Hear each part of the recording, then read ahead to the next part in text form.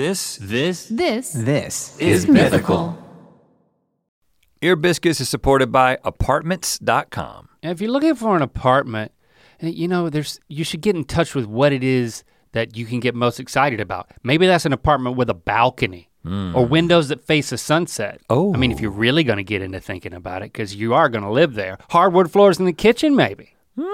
Well, Apartments.com has helped millions of renters find their perfect place with powerful search tools to help find a rental listing that checks all your specific unique boxes. They have powerful tools like amenity filters to make sure your possible future home has all the amenities you need, like in-unit washer dryer, air conditioning, dishwasher, balcony. Oh, did you say balcony? Did you say elevator? Some people love a good elevator. Or saved searches. You can favorite the listings that stood out to you so that you can revisit them and won't lose what could be an amazing future home. I like the idea of like one of those things that's usually on top of a barn that says what direction the wind's blowing. A wind thing with a rooster.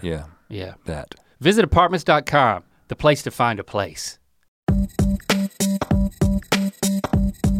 Welcome to Ear Biscuits, the podcast where two lifelong friends talk about life for a long time. I'm Rhett. And I'm Link. This week at the round table of dim lighting, we are talking about changes.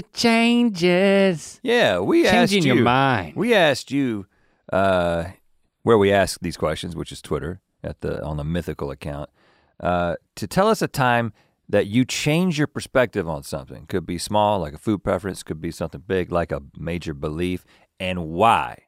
And boy, we got a lot of responses. Yeah, I'm excited about talking to these, but yank in your laptop here so we can look at some responses. But we wanted to talk about this because,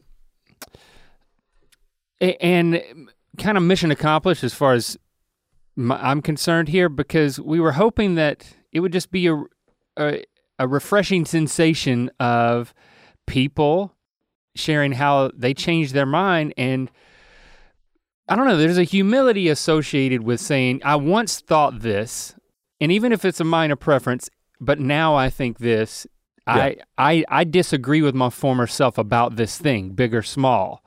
It's something to celebrate in this day and age when people just dig in and there's no conversations, and right. Not that this conversation is gonna get political. Yeah, we didn't necessarily. We got some lighthearted stuff and some heavier stuff, but it really doesn't get into, because we talk about those things in other, well, there's one thing that kind of gets a little political in this, but anyway, one of the reasons I was so excited about talking about this is all the things that you just said, but also I think that, there's a little bit of a self-interest in this, which is like, in ways that we have shared on this podcast, we've changed our minds, and I'm kind of fascinated with the reasons why people change their mind, because I think a lot of times it's not the reason that you state, and there's just all kinds of factors, and I think we got some really honest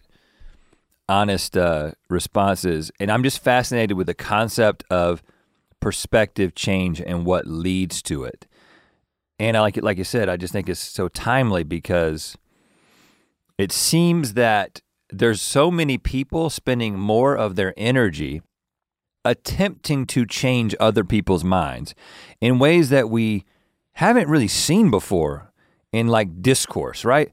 I was talking to Jessie the other day and I was like, she hates going on Facebook because Facebook has become a place where you kind of just say, this is who I am, this is what I believe, and then argue with people who differ with you. Mm-hmm. I think at first it was kind of like, hey, I'm having a baby.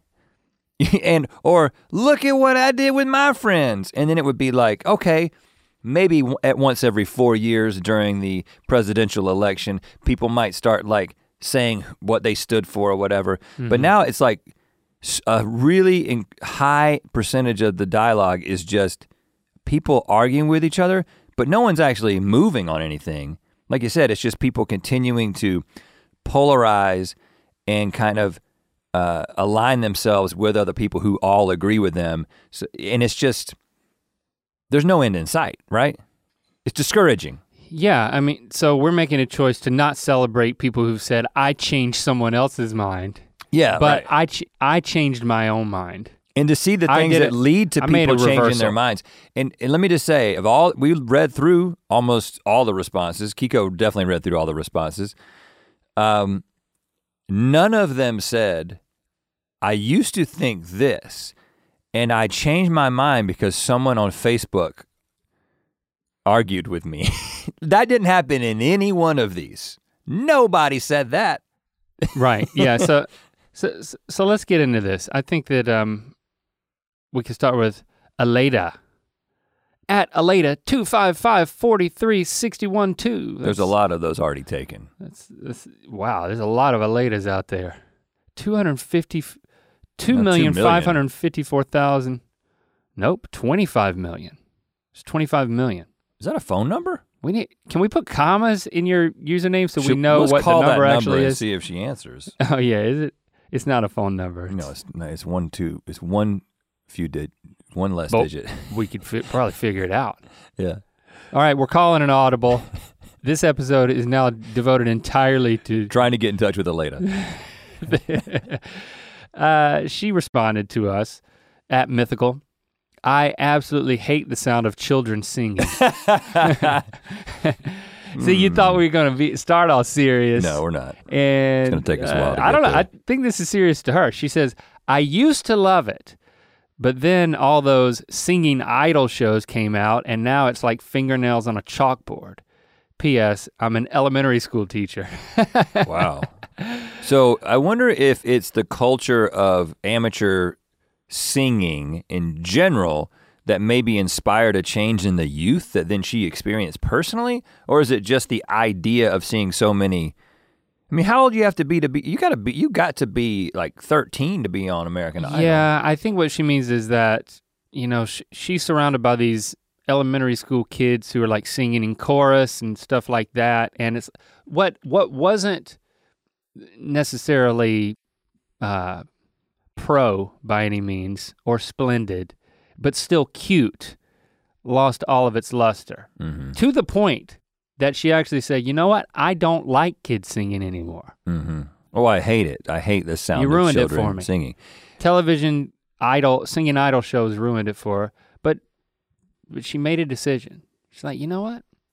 Or sometimes you come to grips with how you've changed and so that's kind of like a backdoor decision, right? Mm-hmm. Well, and I don't like this anymore and I'm okay with it. So the decision is owning it. Though it would make her life easier being an elementary school teacher if she would find a way to like it. Well, she's not the choral. Well, if she's director. Well, she didn't say that, but if she said, I am an elementary school chorus teacher.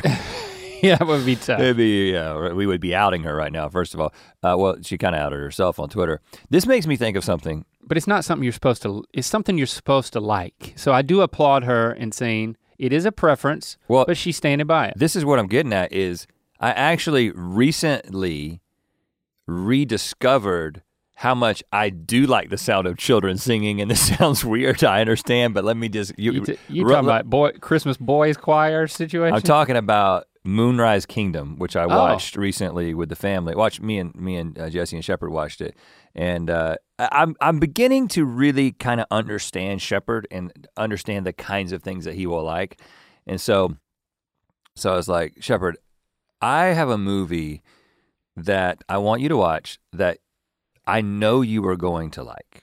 Mm-hmm. Of course, this is Wes Anderson's Moonrise Kingdom, and right at the beginning, I could kind of look at him and he was just seeing the way things were unfolding and the way things were being described, and he just had this little smile on his face. And then he just kept looking at me and he was just like, I love this. He was like, this is the kind of movie that I really like. Like he was, and he wasn't just saying that because I had planted the thought in his mind. But anyway. Great movie. It's a great movie, and I feel kind of bad about how much I loved it. I really liked it when I watched it in the theater. But I didn't realize that this might be my favorite Wes Anderson movie. Oh, really? Like it wasn't in like the top 3 for me, but I feel like it is now.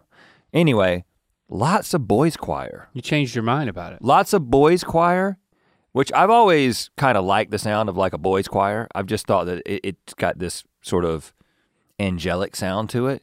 but like the way that he uses that music in the movie. There's a time and a place. It's so good. It's just so good. So I like the sound of children singing. Well, you like the sound of professional children singing. Yeah, right, not amateurs. Yeah. Professional children. Kina is the name of the next respondent at The Real Khaki. I've started drinking my coffee black over the past couple of years. It's important to assert dominance over beverages. # ear biscuits. Wow. There's a lot to unpack here, kinda. Because the way that I kind of interpret this is I totally relate with the idea that there's something more respectable, and I'm not saying this is true, I'm saying I have this perception that lives within my mind that there's something more respectable about drinking coffee black, that it's ultimately better. Like if you had to like rank 5 people and there was a person who put a bunch of sugar and a bunch of cream in their coffee on one end of the spectrum, and there was a person who drank their coffee black on the other end of the spectrum, I would respect the person who drank their coffee black. And I don't exactly know why that's the case. It's more hardcore. It's like it implies a toughness. Because there's something to protect yourself from when it comes to coffee. Because coffee's it's bitter. Yeah, anything. It's an acquired taste. Add cream or sugar to it as you take a sip of your cream-laden coffee. Yeah, we'll get to that. Any sugar in there? No sugar, but I'm a no sugar. I'm a butt cream man. A butt cream man. I use butt cream as well. But every morning, every single morning, you know what? I'm realizing this when I make my coffee.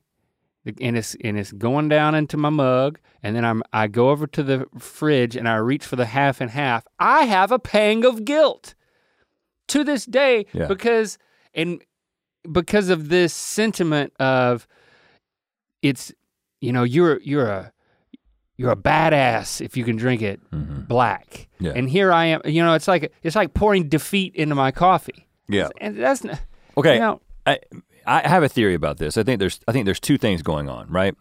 So the legitimate side of the migration from a lot of sugar and a lot of cream in your coffee to black coffee is a legitimate scientific process that happens with things that are an acquired taste, right? Yeah. So it's like, oh, I don't really like alcohol.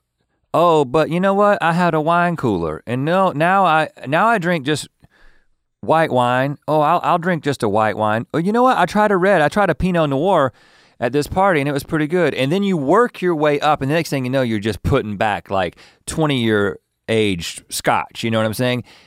That's a scientific process of your literal face and mouth adjusting to an acquired taste. And I think the same thing happens with coffee. So there's an achievement. Right. You know, it's kind of like winning at something. It's the purest if you want to look at it that way. It's almost like there's a purity of experience, especially when it comes to good coffee. That's why when you go to a place like Intelligentsia and they've got like a, you know, $8 pour over coffee and you ask for cream in it, they look at you with disdain because they're like, you're actually taking. You're not woke. Yeah, well, you're not getting the experience that was intended by the person who made this coffee. You're taking the edge off of something that doesn't need the edge off. This isn't Folgers. So I respect that.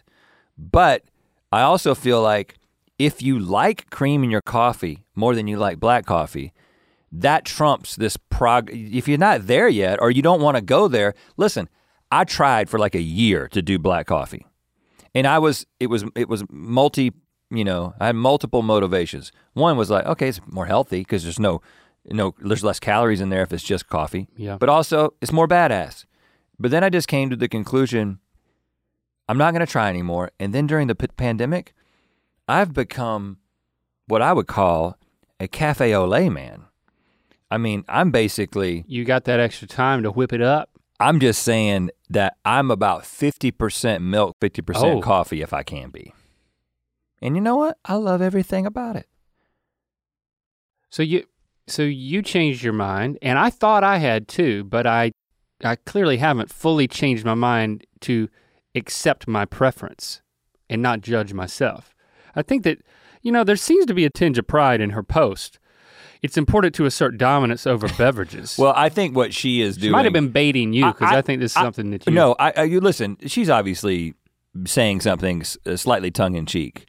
But I think it is reflective of that sort of cultural expectation of drinking black coffee being more respectable, which incidentally, we've paired this with another question. Well, but I'm sorry, before you do, I did want to acknowledge that, like, when I was thinking of the ways that I've changed my mind over the years, like, I made a decision to start drinking coffee in college because it's like, what am I missing? And is this going to be helpful to keep me awake? And so I changed my mind about coffee. You felt like you were becoming me too. We both started drinking coffee in college, and I think many people do because you're becoming an independent adult, and you're like, this is what adults do. It's the same reason a lot of people start drinking alcohol and don't like it at first.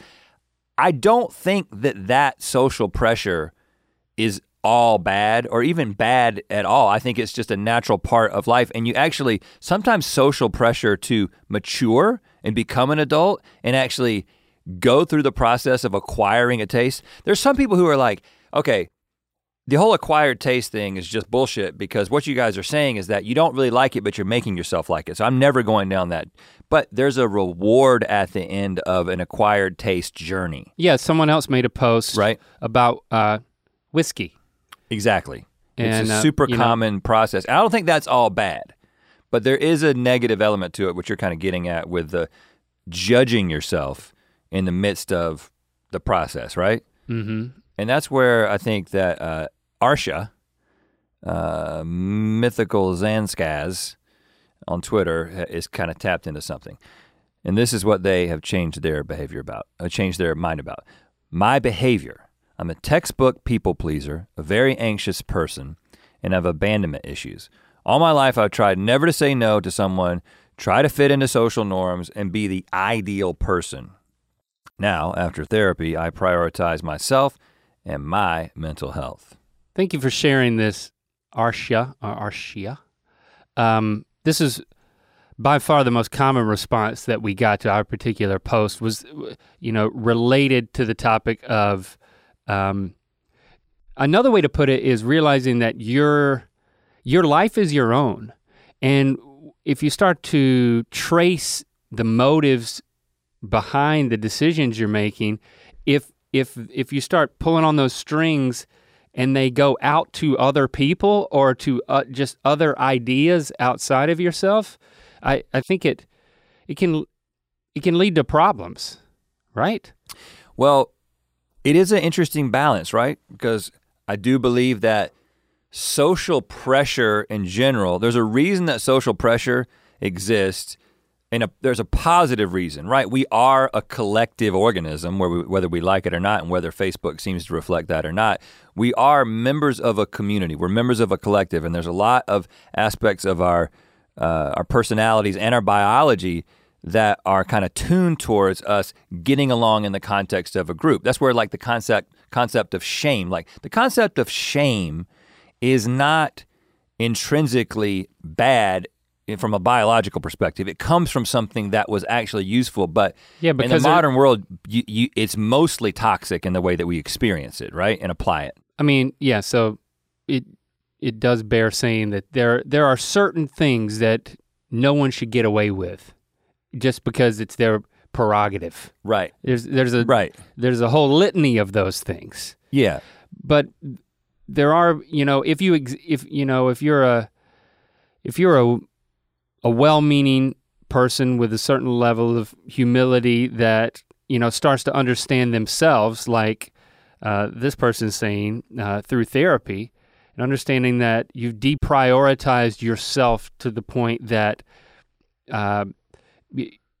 the fact that it's your life is not entering the decision matrix. Right, because when you make decisions that are about your health, prioritizing your mental health, making you a better person, you actually become a better member of the collective. And it's a win-win situation when you understand yourself, right? And so I so relate to this, especially the part about, being a people pleaser. There's things that I continue to unpack in therapy about just, my personality and why my personality is what it is. But I am a people pleaser. It's difficult to say no. I do have this sort of idea of what is expected of me. And also, a lot of times I evaluate the things that I'm doing in the context of how I will be perceived about them. And I have to continually catch myself doing that and then be like, hold on, are you doing this? You're doing this for a bad sort of like social reason, so you'll be accepted or people will perceive you in a certain way, or are you actually thinking about yourself and what you actually like or what would be good for you? You don't want to prioritize yourself selfishly so that then it takes advantage of people, because that's a completely different concept, right? This is just about realizing when you don't need to be making a decision because someone else's preference or someone else's perception is the thing that's driving you primarily. Yeah, you can become enslaved to other people's expectations and opinions. Yeah. And you can die inside. Yeah. But realizing that opens the door to changing your mind. It's, going back to the beginning, I think about the phrase of, it's like if somebody says something that makes you change your mind, I was thinking about the phrase, if you were to say back to them, you changed my mind. And just the idea that, well, sometimes you can realize that your mind has changed. You can realize that someone has had an influence over you and that it could be a true statement. You changed my mind.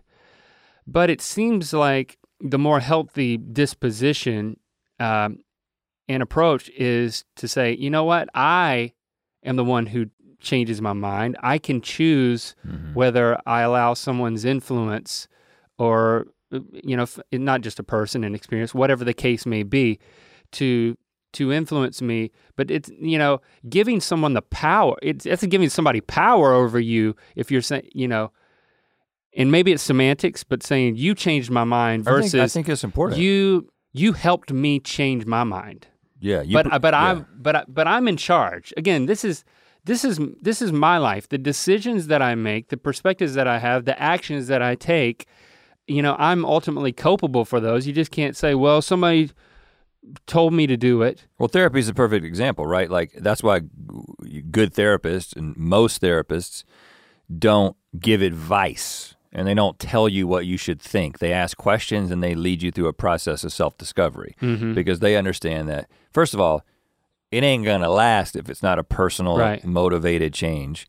And second of all, it's like they don't have the power to do it. Like you don't really have the power to change someone's mind. And this is coming from a person who tries to be persuasive, has a very sort of I'm out to change people's minds natural disposition that I have to kind of keep in check. Just reminding myself that people don't change their mind because of those kinds of things. Now, before we move on, and we have a short break in a second, but I do just want a related thing, just because I was thinking about it when we were talking about shame and like changing people's minds and social media and all that stuff. Is Brene Brown. I was listening to her recently, and she was talking about how shame is not a good tool for social change. In other words, the way to get someone to realize that what they think is wrong, if that's what your goal is, shame is not a great motivator. It actually doesn't do a lot to change people's minds. It just makes them feel shameful, which then shame usually leads to worse behavior, not like actual change and good behavior. But it seems that that's something that happens on both sides and I don't like to do the whole both sides thing, but one of the things I've observed, like as our country has gotten even more polarized this year than it ever was, in a time when it seemed like we had a great opportunity to kind of come together, we got more polarized. Both sides tend to point out things about the other side, mischaracterize things about the other side, and in the process, the goal is like, I'm shaming you because you think this, or you believe this, or you've identified in this way, and that is shameful. It might be true that it's shameful. There are behaviors that are shameful. There are things that you can say and do and things that you can believe that are truly shameful. But shaming someone about them doesn't tend to be a great way to change their minds about them. Just a sidebar there.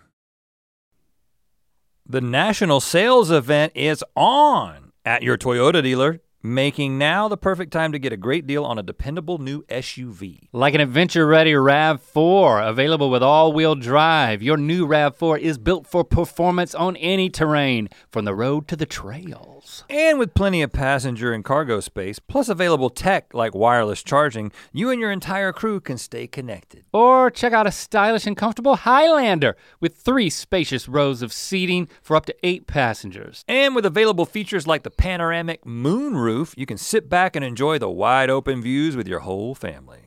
Plus, both RAV4s and Highlanders are available in hybrid models, so no matter your style, you can drive efficiently and save on gas. So visit your local Toyota dealer and check out amazing national sales event deals on RAVs, Highlanders, and more when you visit buyatoyota.com. Toyota, let's go places. Okay, this one's from mythical.joe at Joe Mythical. 2 different ways. Okay. I've changed my perspective on sick days. Before, I took pride in never being out sick because I'm tough, reliable, resilient. Since COVID, I'm conscientious of being potentially infectious and of other people's vulnerability. Also, tough folks deserve the rest too, dang it, or deserve rest too. Yeah, I remember when the flu or sickness was coming through in years prior, be like, well, listen, you'd have to reassure people. It's like, if you don't feel good, don't come in. It's like, remember, you can give it to people, and then it creates a problem where more people are out. I don't than think just I you thought, taking one for the team. I honestly don't think that I thought about sickness in that way. I did not think about disease spread. I just thought, I don't feel good, so I don't want to work. And there's such a thing as sick days, but at no point if you had given me like an opportunity to list the reasons for why sick days exist or why people should stay out, I would have eventually gotten to, they can also spread the disease, but I just didn't think about disease spread in general. We think about it now though, don't we? Yeah, we do. I mean, because every connection could mean life or death, serious illness, not to mention, at certain points, it's like, okay, shutting down production, our entire work sphere kind of a thing. If we were to get it or certain key personnel were to get it, I was reading a heartbreaking article last night. There's a lot of those going around, but it was a nurse talking about basically what her day has become is setting up phone calls and video chats with family members saying goodbye to the people who are dying of COVID. And that the thing that's happening now is it's younger people saying goodbye to their dying parents and grandparents, aunts and uncles as they apologize for having given them COVID. Oh gosh. Because they got together for the holidays. And she said it's just like this heartbreaking thing where people like the last thing they're saying is that I'm sorry that I didn't take this seriously because now you're dying. We know that you're dying. There's nothing else they can do. And it's because I had COVID as a 40-year-old or whatever, and I was okay. But you weren't because you're old. Obviously it affects, older people more severely in general. It affects everybody, at times, but that was just, yeah. I mean, the way that, which is something we've been talking about since the beginning of the pandemic is like, now if it's, I would say, a year from now, 2 years from now, if it's the winter months and you're going to see your older relatives, especially people who might be compromised in their immunity in some way, you might wear a mask when you go inside. It's like, right? It's not a violation of your freedom. It might be a gesture that makes sense to save somebody's life. Or if you're going to like a nursing home to visit somebody, right? Like where disease can spread so quickly, like we're seeing with COVID, like wearing a mask as a visitor in a nursing home will probably become the expectation, if not the rule. That's not a bad thing. That's just we've learned something, you know? And if you live close by and you're like, I can see you today, or I'm feeling under the weather, Meemaw. I'm gonna wait until next week to see you. Right. I would hope that that's now part of, the social dynamic, that enough minds have been changed. Yeah. I think to use this as an example, it's when someone close to you gets severely sick or passes away, it really helps change your perspective on something like this. In general, when you can personalize things, like if you have if you don't have anyone in your life that's different than you in a certain way, and it could be a myriad of ways, right? But then through connection with individuals, and it makes a difference, and that's what change. That's the power to change people's minds, is in experience and relationship, like in contrast to shame and argument or public embarrassment, or it doesn't negate the need for repercussions at a certain point for certain actions, but in a general, like, we're all human here. Experience and relationships are so important to changing minds. I would say it's the most common factor, both for maybe giving people the wrong perspective about something, but also giving people the right perspective and having them change their mind. Like rooting them in something and then also uprooting them is usually related to a person. But before we move on, I will just say, as as an employer, as we think about Mythical moving forward, when everybody gets back to the office, whenever that is, I do think that the perspective on sick days, there has been a cultural shift, and I think it's going to be, I would say it's going to be more like, yes, if you think that you might have a cold or whatever, don't come in. And now we've really sort of made the whole concept of staying at home and working from home is like, I can be a part of this meeting. I'm on a video chat. Right? Everybody's doing that right now. We've made that so much more of a normal thing that even if somebody's like, I don't really know if I'm sick or not, but I think I should stay home to protect you guys, and I'm not going to compromise the work environment. That's going to be a very common thing. So it's not just going to be like, if I'm sick, I'm taking a sick day and not coming into work. There's going to be this gray area, which is we're going to call something. There's going to be like an official corporate name for it. There probably already is, which is like, I'm sick, but I'm working today. So I'm not taking a sick day, but I'm not coming in. Like that's going to be a big part of the experience in employment moving forward. Ear Biscuits is supported by the Farmer's Dog. Dogs will eat basically anything you put in front of them. And if you're Barbara, you will like seek it out off of tables, counters. That woman is crazy. That woman being my dog. So it's important to be putting the right kind of food in their bowls. Right, and when you care about your dogs as much as we care about ours, a thoughtful approach to what goes in those bowls makes sense. Yes, the Farmer's Dog is real, fresh, healthy food with whole meat and veggies gently cooked in human-grade kitchens to preserve their nutritional value. Just tell them about your dog and they'll deliver personalized, vet-developed recipes for as little as $2 a day. The meals arrive pre-portioned and in ready-to-serve packs delivered on your schedule. Millions of meals have been ordered across the country. We've been partnering with the Farmer's Dog for a few years now, and they really are as good as they say. It really has never been easier to invest in your dog's health with fresh food. Get 50% off your first box of fresh, healthy food at thefarmersdog.com/ear. I like this one. Jade Marie posted, I used to say that I hated all country music when I really just hated the uncle who would always listen to country music. No one wanted to hear that opinion though. Yeah, again, this is a case of your perception on your perspective of something is influenced by a relationship in a negative way. Yeah. I get it. I mean, didn't you? But then you realize you're making a decision. You told me a story, you may have told them this story about how you made a decision to not like music because your stepsister liked music. Yeah, when I was like in grade school, I don't know, it's, there was just this, it's not that we hated each other, but there was this- She's a stepsister. Yeah, stepsister, there was this implied, we would argue, we had to share a bathroom, You know, I didn't. Let's see. She was probably, you know, she was like a teenager, at least 6, you know, maybe 5 years older than me. You know, Yeah. and she was just acting on teenage instinct. Well, you were thrust into each other's lives at a really interesting time, right? Yeah. So I was like, you know what? I'm not gonna like anything that she likes, including music and all music. Yeah. It wasn't a genre. It was just like music as a thing. So there was definitely. I'm sure that was a statement. I don't like music. I mean, now music is one of my top passions. Right. But there was a point when it was like, I think once I started going over to friends' homes and like, oh, they're really enjoying music.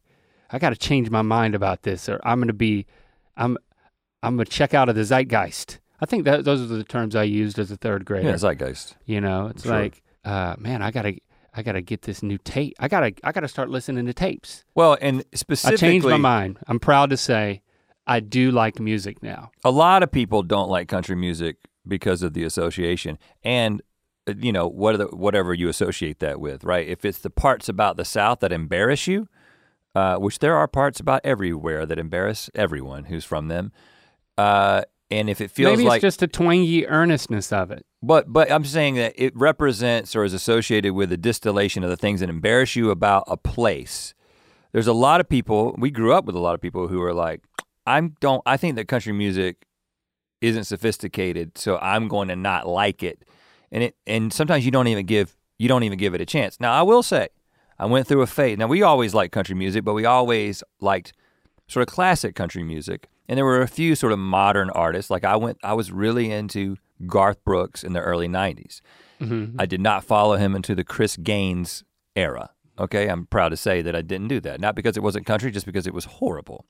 But I think that, and then as an adult, like even like right after Jesse and I got married, we went through a couple of years phase where we would listen to like 94.7 in Raleigh, like the modern country. And it was so positive and so sweet that there was this sort of like young love, married, starting a family kind of vibe that country music sort of just unironically embraces that we liked.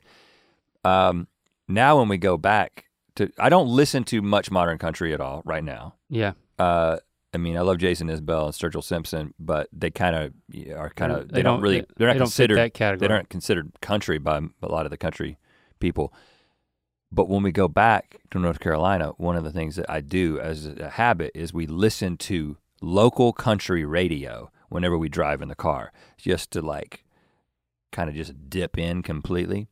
And it's difficult for me to take, I gotta be honest. Yeah, it's pretty difficult. But like eradicating and writing off an entire genre of all country music, or you know, someone made the same post but about electronic music and then described how they began to understand the craftsmanship around it, and they changed their mind about true music has to be created with actual like acoustic instruments. Yeah. Or, you know, like playable instruments. And even that, I don't know, they say the dichotomy a little bit differently because you would play synths and things like that. A big boomer perspective. Like the way boomers think about rap, like, you know, I've heard many boomers talk about rap as if rap doesn't take any talent, right? Like, oh, these guys are just standing there and like, you go see them in concert, there's just music playing and they're walking around. Right. I think we have an appreciation for it because we've tried to do it in parody form. You know, we've tried to be like, all right, we're gonna do this rap. And when you recognize how hard it is to make it sound good or make it sound anywhere close to what a professional would do, you start realizing that this is the same thing with like, I've always had this thing about poetry, which is like, okay, so what's the deal with poetry? Yeah, especially like, poetry that doesn't rhyme. Some of you, you know what I mean?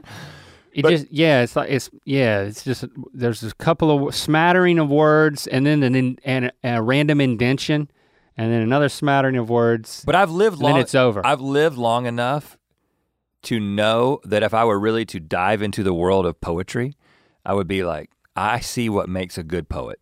I got to say, I'm an unsophisticated country boy from North Carolina in a lot of ways, and one of those ways is that my favorite poet is Shel Silverstein, right? Yeah. I'm happy to say it, but I'm sure that if I understood like the reality of what makes Emily Dickinson good, that I would be like, oh, this isn't just something that somebody determined. Like there's actually a reason for this, and I couldn't do it. I couldn't just start writing things. Everybody thinks that they can write poetry, right? Yeah. But that's not how it works. It's more complex. I think that's all I have to say about country music. John Muller gets really honest here. In fact, begins the post with, honestly, y'all, ...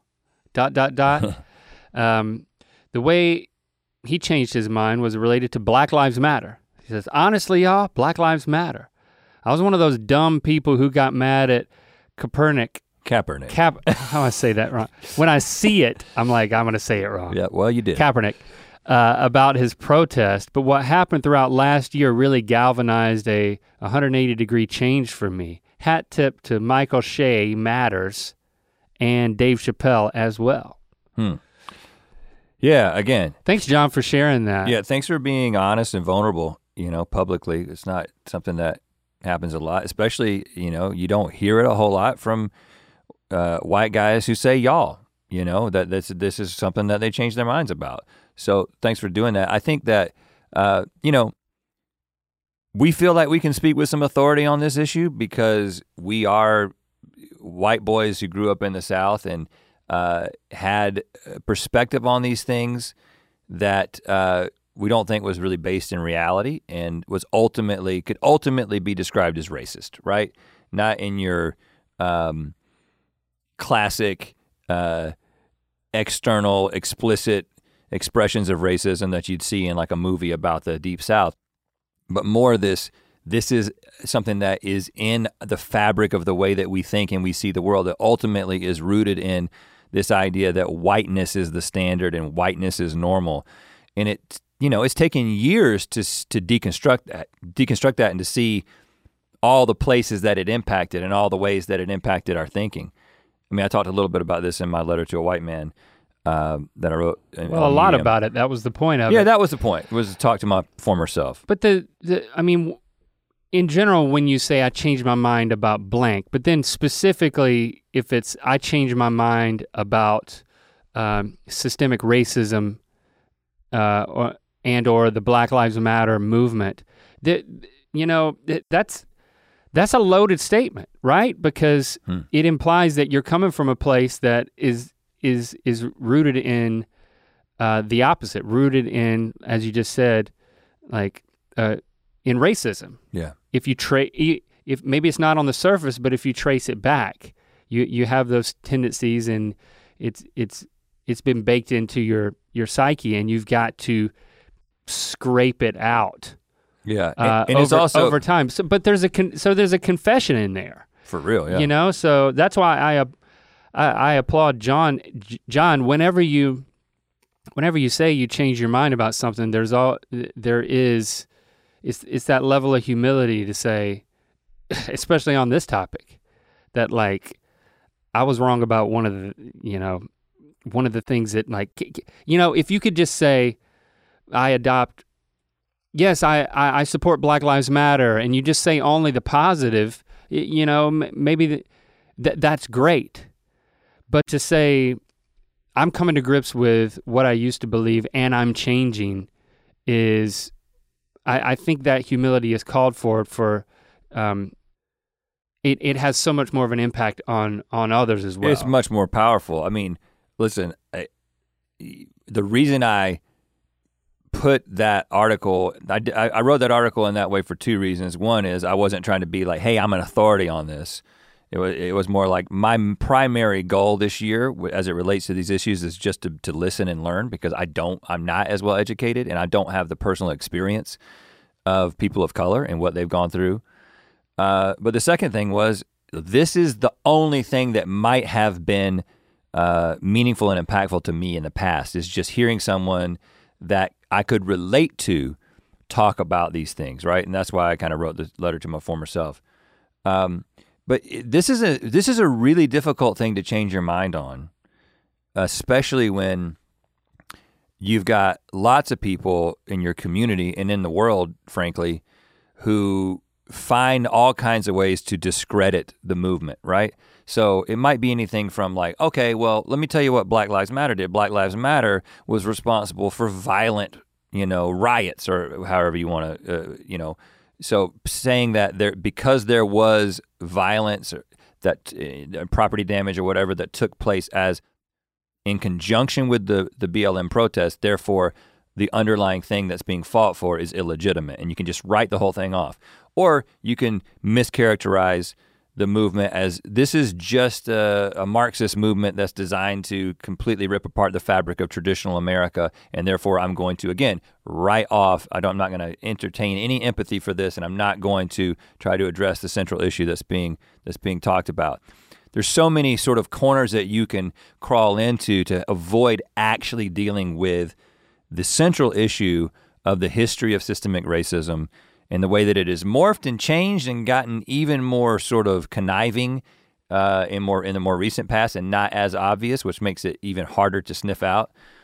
But it just honestly, it takes a lot. It takes a lot for people to experience this kind of change. And we personally have a lot of empathy for the people who are resistant to that change and are experiencing that change. So, again, like Link said, kudos to John for sharing this, because it's really the only way that we can see real change is the people who are holding back the change are actually experiencing the change.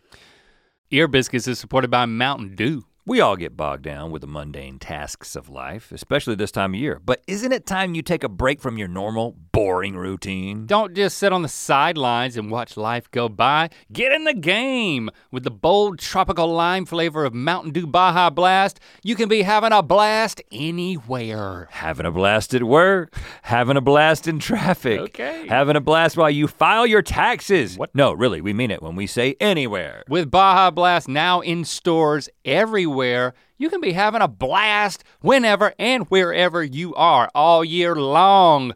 So what are you waiting for? Pick up an ice cold Baja Blast today at a store near you, and for a limited time with every purchase of Baja Blast in stores and at participating Taco Bell locations, you can collect coins for a chance to get Baja gear or a Taco Bell deal. This swag is available for a limited time only, so do not wait. Grab a Baja Blast and start having a blast right away. No purchase necessary. Open to U.S. residents 18 and over, subject to official rules at BajaBlast.com. Ends June 15th, 2024, void where prohibited. And I just think that it's powerful. It just bears saying again, because it's, it might be easy for us just to say all the positive things and to say the right things about the Black Lives Matter movement now, because we are in front of these microphones, and you could argue that we have something to lose by saying the wrong thing. Yeah. I hope that's not what's going on, and that we're sincere about this, but part of that is saying we've had to change. I think that's kind of the proof in it, is saying, well, it's not that I've always been on the right side of this. I grew up on the wrong side of this. Yeah. And so making that change is nothing to brag about. It's right. Something that instinctively I'd rather not talk about. Yeah. But again, that's why in general, today we're championing people who say, I changed my mind. Yeah. Yeah. Which implies that, like John was saying, that 180-degree turn. Well, and I think it's significant that, he points out Michael Shea and Dave Chappelle, right? And, both of those guys tend to be pretty polarizing figures in their own right? You take Dave Chappelle says a lot of things that are offensive to a lot of people. He tends to be a very polarizing character. But I find it interesting that somebody like John would say, well, Dave Chappelle was actually partially responsible for me changing my mind about this central issue. And I think, again, that goes to that this is not some clean process. There's not just this, Everybody who thinks right about this is on this side, and everybody who thinks wrong about it is on this side. And you have to talk about this stuff, and you have to be right in every single way that you talk about it, and you have to be super, super consistent. When we insist on this absolute standard of excellence and complete wokeness in order to accept people, one of the things that we do is we lose the ultimate mission, which is not that we all just think exactly the same way and agree on every single thing and have some standard that we hold ourselves accountable to. No, we've got a whole lot of people that we're trying to move in the right direction. The goal is for all of us to collectively get better, and that you have to take into account process, right? And efficacy. And I think people like change. I think honestly, I'm not saying again. Me saying that I think Dave Chappelle has been a force for good in this particular regard, as John is pointing out, does not mean that I endorse all of Dave Chappelle's comedy or all Dave Chappelle's perspectives. But all I'm saying is that I don't have to agree with every single thing that somebody does or says in order to be able to say that they've been a force for good about this particular issue and be like, you know what? You did some good work there and that's great. You changed somebody's mind. That's what we're trying to do. We're trying to change people's mind. We're trying to, like you said, become better as a collective. We're not just trying to be like, here's the fence between the two sides, and I want to make sure that I keep putting up boards on that fence and make sure everybody's over here on this side, and let's keep building that fence higher and higher and higher. No, what we want to do is we want to bring the fence down lower and lower and continue to bring people over it. I would much rather be friends with someone who was not on the right side of an issue, but demonstrated a sincere, open mind to it. Yeah. Than someone who believed all the right things and was firmly in the right, if you're able to assess that from any vantage point. It's just that's not, there's no grace. That's not a reflection of humanity and how, the human experience of, everybody's somewhere and is not going to be right about everything, and they're not going to be wrong about most things. And you're going to be wrong about most things. Everyone is going to be wrong about most things. It's easy to put it in the poetry example again. If someone said, I don't get poetry. It's like, you know what?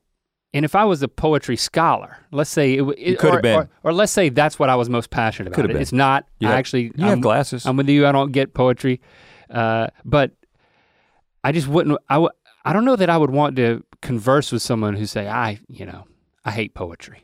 Right. It's just versus I don't think I understand poetry enough. I hate jazz. I don't think I understand poetry enough to really appreciate it. That's one way to say it. You know what I mean? And so and again, I think that we talk about these things in a way that maybe again, if what I am saying is that I have empathy for people who disagree with me because I disagree with my past self. Right. It's as simple as that. And I don't know, I get so frustrated with the nature of dialogue on both the left and the right because it's as if the goal is to solidify the ranks versus actually make progress and move the collective in the right direction. And I don't know, I just feel like, because we get into a place where it's just like, oh, that person said this thing that offended me, and therefore every single thing they've ever done or will ever do is illegitimate. It's like, well, I don't want to treat myself in that way. I don't want to treat anybody in that way. I wouldn't want to be treated that way. Mm-hmm. Because I'm going to be wrong. I'm going to say things that are wrong. I have said things that are wrong. I'll tell you something I was wrong about, and it's this next one. Okay. Just to lighten it up a little bit. Rachel said, I insisted we would never have pets inside the house. Then we got our cat, and I insisted she never be allowed in the bedroom. But now both our cats sleep in the bed, and I would kill a man if either of them requested it. Oh, wow. Kill a man if the cats requested it. Talk about a reframing of allegiance. But I mean, yeah, for years I was like, I am not gonna have pets in the house. I am not, that's not who we are. And then I came up with other reasons to tell the kids why it wasn't gonna happen. But like, You know, I didn't like the idea of hair. I didn't like the idea of the poop, even if the poop was outside. I mean, you don't even want poop on the perimeter. Every single time I'm just, you know, doting over Jade or babying her, you know, the kids still love to point out like, aren't you glad that you were wrong about that? You know, it's like, you know what? And it's an opportunity for me to say, you know what, I'm glad that you forced this issue, Lily in particular, with the dog. I'm gonna save any conversation about the cat that does live in our home for its own thing. A subsequent thing. Yeah. I will acknowledge that we now have a dog and a cat animal living inside of our house. But I try to acknowledge, I take those moments to be like, I am grateful that I have done a complete 180. Like my life is so enriched, and then I'll just start gushing about Jade. But really, I see it as an opportunity to, in an innocuous way, on an innocuous topic, to say, you know what? I changed my mind. I did change my perspective. It wasn't about being right or being wrong. It's not more about morality here, but it's about humility of saying, you know what? I did change my mind, and I disagree with my former self, and my life is better because I changed than it was before. And don't you think that's really the heart of it, is the fact that when you didn't have animals in the house, the only thing that you had to go on was the perceived negative aspects of having animals in the house, right? It's like you can't really perceive positives without experiencing them, but you can kind of anticipate negatives. It's much easier. I don't know why, it's just the way our brains work. But then when you begin to experience the love that you can have for a dog, which started, you know, and a love that wasn't the same kind of love that like we had for our dogs growing up, that like we're like out in the shed in the back kind of thing, you know, that were more like we had just had like a wolf that we happened to round up. No, an inside the house dog that like you receive this physical love from on a regular basis, like your standards will begin to change very quickly because you see the other side of the coin, right? And then you're like, oh, there are gonna be some inconveniences. I mean, one of the things that I think about, and we've talked about this, is when you decide to love something, then you start thinking about the fact that this thing doesn't live as long as me. Like this dog will die most likely before I will, right? If we both live to our general life expectancy, I'm gonna outlive Barbara. And now I think about, dang, that's gonna be really difficult. But I'm still willing to make the sacrifice because of the positive that I'm experiencing right now. It's really about, and to if you try to take that and map it onto something that is more moral, or, you know, I don't exactly know how you do that. Like, how do you get someone to, I think it goes back to what you said, which is, you gotta make the experience personal, right? It's not something that you're just you can't just sit and think about the idea of a dog in your house, in your head, and come to some conclusion to be like, I love dogs in my house. It's like, you gotta have a dog in the house. You know, you gotta have a friend who challenges your perspective. You gotta see something in you have to have a personal experience in order to change your mind about something, ultimately, right? And your personal experience is with having a dog in the house, and now a cat in the house. And I'd much rather convey that principle to my kids than having all the answers or being right. It's being willing to admit when you're wrong, or when you've changed your mind on something that's not about right or wrong even. Yeah. Is more important than being right at any particular moment. You know, it's because think about how miserable you'd be if the only thing you were doing was focusing on continuing to bolster your predetermined argument that having animals in the house was bad. I can imagine that there are dads out there, moms, brothers, sisters, who I was dead set against having a dog in the house, and now that there's a dog in the house, I'm the person who doesn't like it, and I spend all my time pointing out all the things that the dog is doing that are bad. Like, what a miserable existence, versus accepting it and seeing the positive. Then you're like secretly petting the dog. You know, but it's you like don't want to be seen, right? You have a secret relationship, and then that gets weird. You know, right? Secret petting. Well, you know what? There's other ones, but we're not going to get to them for the sake of time because we'll do this again. But the fact that we did have such great responses, and we still want to continue to encourage people to respond. And you know, one of the things that we were talking about that I want to talk to them about, I want to talk to you about is if you've never responded to a prompt on Ear Biscuits, maybe that's because you don't follow us on Twitter. Or you're not the type of person to respond to just open-ended questions associated with this show on the internet or on the internet in general.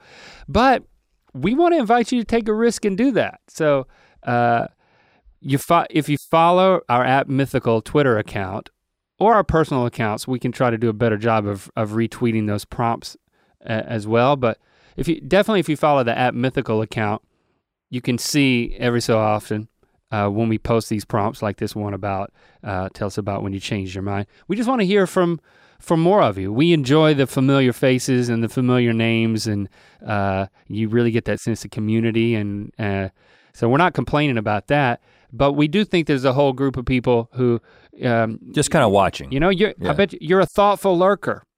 Yeah. And we want to hear from you on these topics. And sometimes the questions are tough. It might take a little time to think about it, but you don't have to answer immediately. You can come back, and we usually give, you know, at least a day where you can come back and add to it before we roll everything up. But yeah, I mean, like Link said, we definitely appreciate the folks who always respond to the prompts, but we are, you know, really interested in hearing from people who've never responded, who might say, I created a Twitter account just so I could respond. So #EarBiscuits. You can continue to talk about what we talked about today, but also be looking for that next prompt that we're going to put out there to get your questions. And now I'm going to give my rec, because it's my week. On Disney Plus, you can search by all the different brands that they own, like Marvel and Star Wars, and it goes on from there. And you know, they're doing a lot of things where they're creating content around content, like behind the scenes series for the Mandalorian series, which is absolutely amazing. So I got curious and I was looking around. There's lots of that in Marvel, the Marvel section as well. But there's one show called Marvel 616. And it's basically this concept of taking principles around the Marvel properties and just exploring these like tertiary ideas or behind the scenes type things. Each episode's completely different, and I've only watched one, so I'm only recommending episode 1, which is about the Japanese Spider-Man. Now, I've had a t-shirt for years that had Spider-Man and then it had Japanese writing underneath it, and I just thought it was a cool t-shirt. Well, it turns out there's in Marvel licensed Spider-Man over in Japan and then they created a television show for Spider-Man, and it was entirely different. It was there was some emissary who pitched it to Marvel, and then it's a documentary on creating an alternate universe, basically a Japanese version of Spider-Man that is totally different. Does he have a suit? He looks the same. It's the same suit, but the action adventure that he's in, like it's not Peter Parker. Well, that makes sense. Right, and he's not in New York, but I mean, like he fights robots, he like drives vehicles, he still behaves like a spider, and they talk about like how they made the show, and it's just absolutely fascinating. Is this a one-off documentary? It's a one-off, just the one episode. And it's all of the people who were involved in it. They even talked to the stuntmen who were like, there's this iconic tower in Tokyo. I think it's called the Tokyo Tower. I'm probably getting all this wrong, but that's a good guess. Well, I mean, they tell the story of him showing up, of the stuntman showing up on one of his first days, and he puts on the Spider-Man costume, and then they just tell him, okay, he's just showing up for work to be Spider-Man, and they're like, climb the tower. with no net, no safety mechanisms. He free climbs this tower, and then they use that shot in like the closing or opening credits of the show. I mean, you want to get your money's worth if someone's gonna put their life on the line. But all the stuff this guy would do, like they didn't have any budget, but it was important that they were like high action. What years are we talking about? This is the 70s. Okay. And like, so he would fight these gigantic robots because you had to have gigantic robots in Japanese shows. Right. That's what all of them were. Right. So it's at every turn and everything they do, it's just splendidly strange to us as Americans who know our Spider-Man. But because they were able to separate things and there was no internet and like they didn't share shows, and Marvel said, do whatever you want with Spider-Man to make it work over here in Japan, but it can't leave Japan. Right, it could be contained at the time. And it could be contained. And so now if you watch these clips, it's just like bonkers to us. But the stories are equally bonkers. So I would definitely recommend that. Marvel 616 episode 1. Episode 1, maybe you'll watch episode 2. Thanks for joining us. #EarBiscuits.